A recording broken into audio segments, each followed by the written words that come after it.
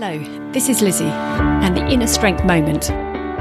If you were to draw a circle and place yourself whereabouts in that circle you worked, where would it be? Let me explain. In the centre of that circle is the heart of what you know. It's the things you're familiar with, and quite often they're the things we do so often unconsciously. And as you move further outside or towards the edge of the circle, that's where things get a bit edgy. You're not quite sure. You're trying things out for the first time, going to places you've never been before in your mind or what you're doing. What I'm finding with the work that I'm doing is that when people work at the edge, it's where they do their creativity, their innovation, and they have their best insights.